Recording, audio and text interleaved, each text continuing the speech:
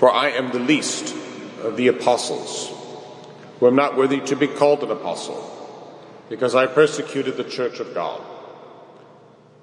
But by the grace of God I am what I am, and his grace in me hath not been void.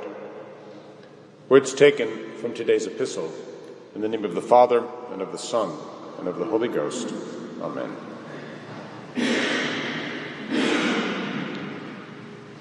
Just how much does St. Paul merit the title of teacher of all the nations?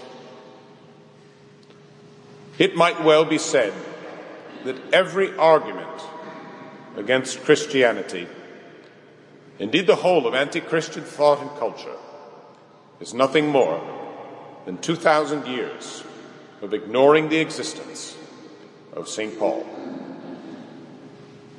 To be sure, the arguments against the Gospels are quite feeble, but they seem to afford many men with enough intellectual security to remain on the sidelines of the way of the cross.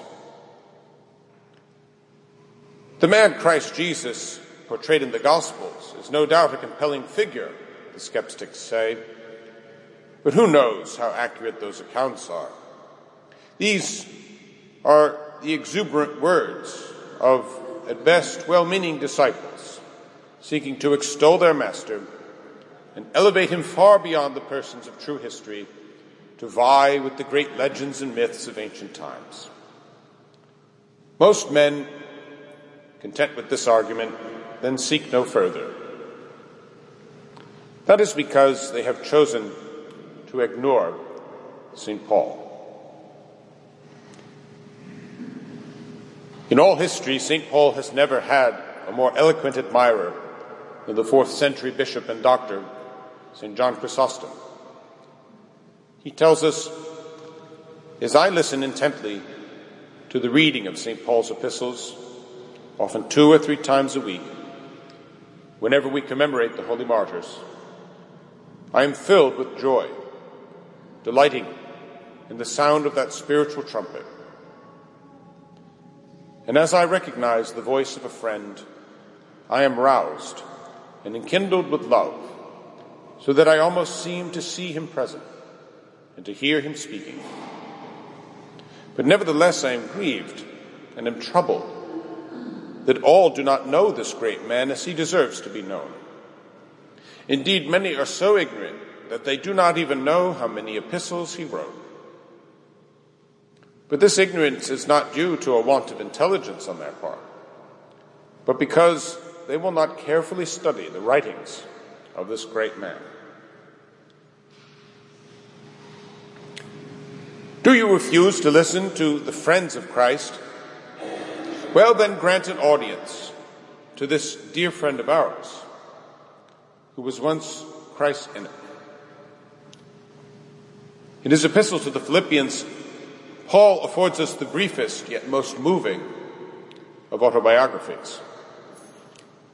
Circumcised on the 8th day, of the people of Israel, of the tribe of Benjamin, a Hebrew born of Hebrews, as to the law a Pharisee, as to zeal a persecutor of the church, as to righteousness under the law, blameless.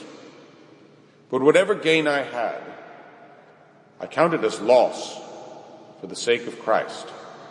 Indeed, I count everything as loss because of the surpassing worth of knowing Christ Jesus my Lord. For his sake I have suffered the loss of all things, and count them as refuse, in order that I may gain Christ. Saul of Tarsus was a devoted enemy of the followers of Jesus of Nazareth.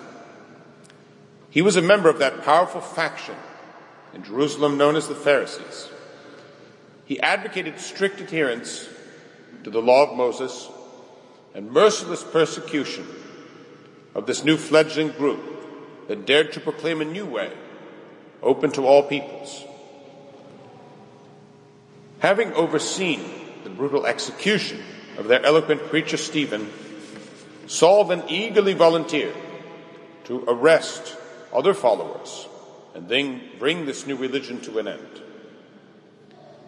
Yet in a moment, as he made his way to Damascus to accomplish this mission, something changed. He was thrown from his beast and made blind. A voice from heaven declared to him that the people he was persecuting were none other than the Messiah himself, for Christ and his church are always one. Saul arrived at Damascus and was restored to sight by the Christian Ananias. Being baptized, he gave himself at once, with all zeal, to his mission, a new mission from God, to proclaim the truth of the gospel to the ends of the earth.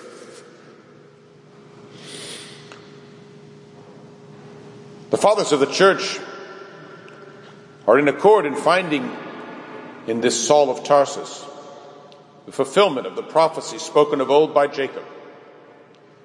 Benjamin is a ravenous wolf, in the morning devouring the prey, but in the evening dividing the spoil. This son of the tribe of Benjamin,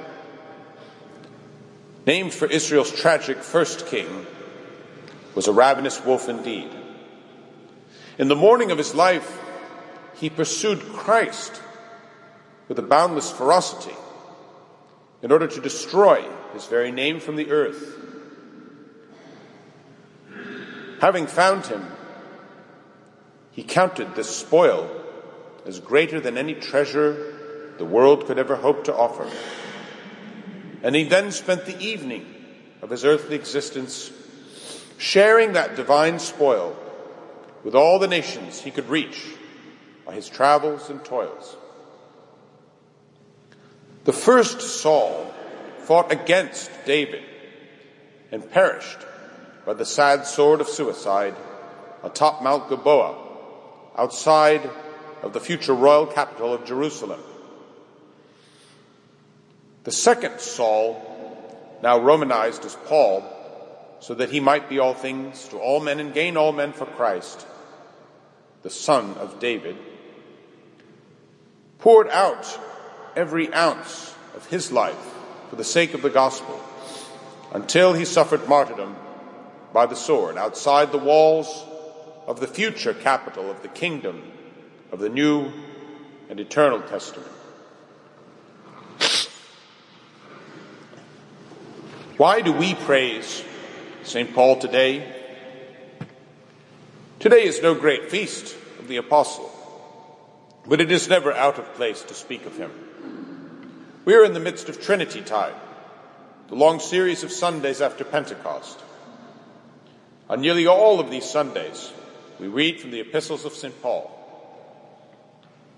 On this 11th Sunday after Pentecost, the Church places us amongst those first believers of the Church founded by St. Paul in the pagan Greek city of Corinth. In this first epistle to the Church at Corinth, Paul rebukes his flock for having so quickly abandoned the truth which he had preached to them and returned to the most shameful practices of the pagan world around them and broken into factions.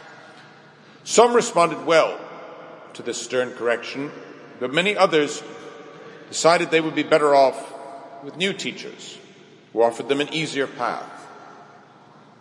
After all, the seduction ran, who was this Paul anyway? How could he of all people dare to rebuke us for our sins? He is the greatest sinner of all, a persecutor of Christ's church. This he cannot deny. Indeed, he has always been the first to tell us of it. He has frankly admitted, I have no letter of recommendation except you yourselves.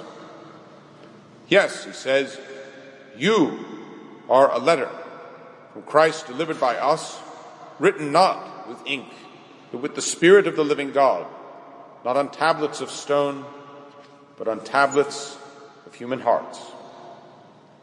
I am your father, for I begot you all in the gospel. It hurts for a father to be betrayed by his children, but in the end I don't care if you hate me, if only for rebuking you, as long as you learn to hate sin and turn back to God.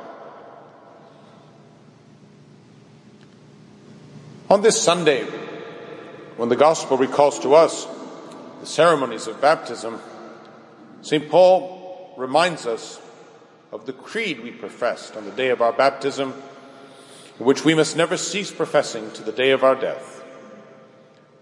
Christ died for our sins according to the Scriptures. He was buried, rose again the third day according to the Scriptures. This is the gospel we have received, wherein we stand, by which we are saved, unless we have believed in vain. Let us then hold fast to the preaching of the apostle of the Gentiles, that we may be saved on the day of judgment.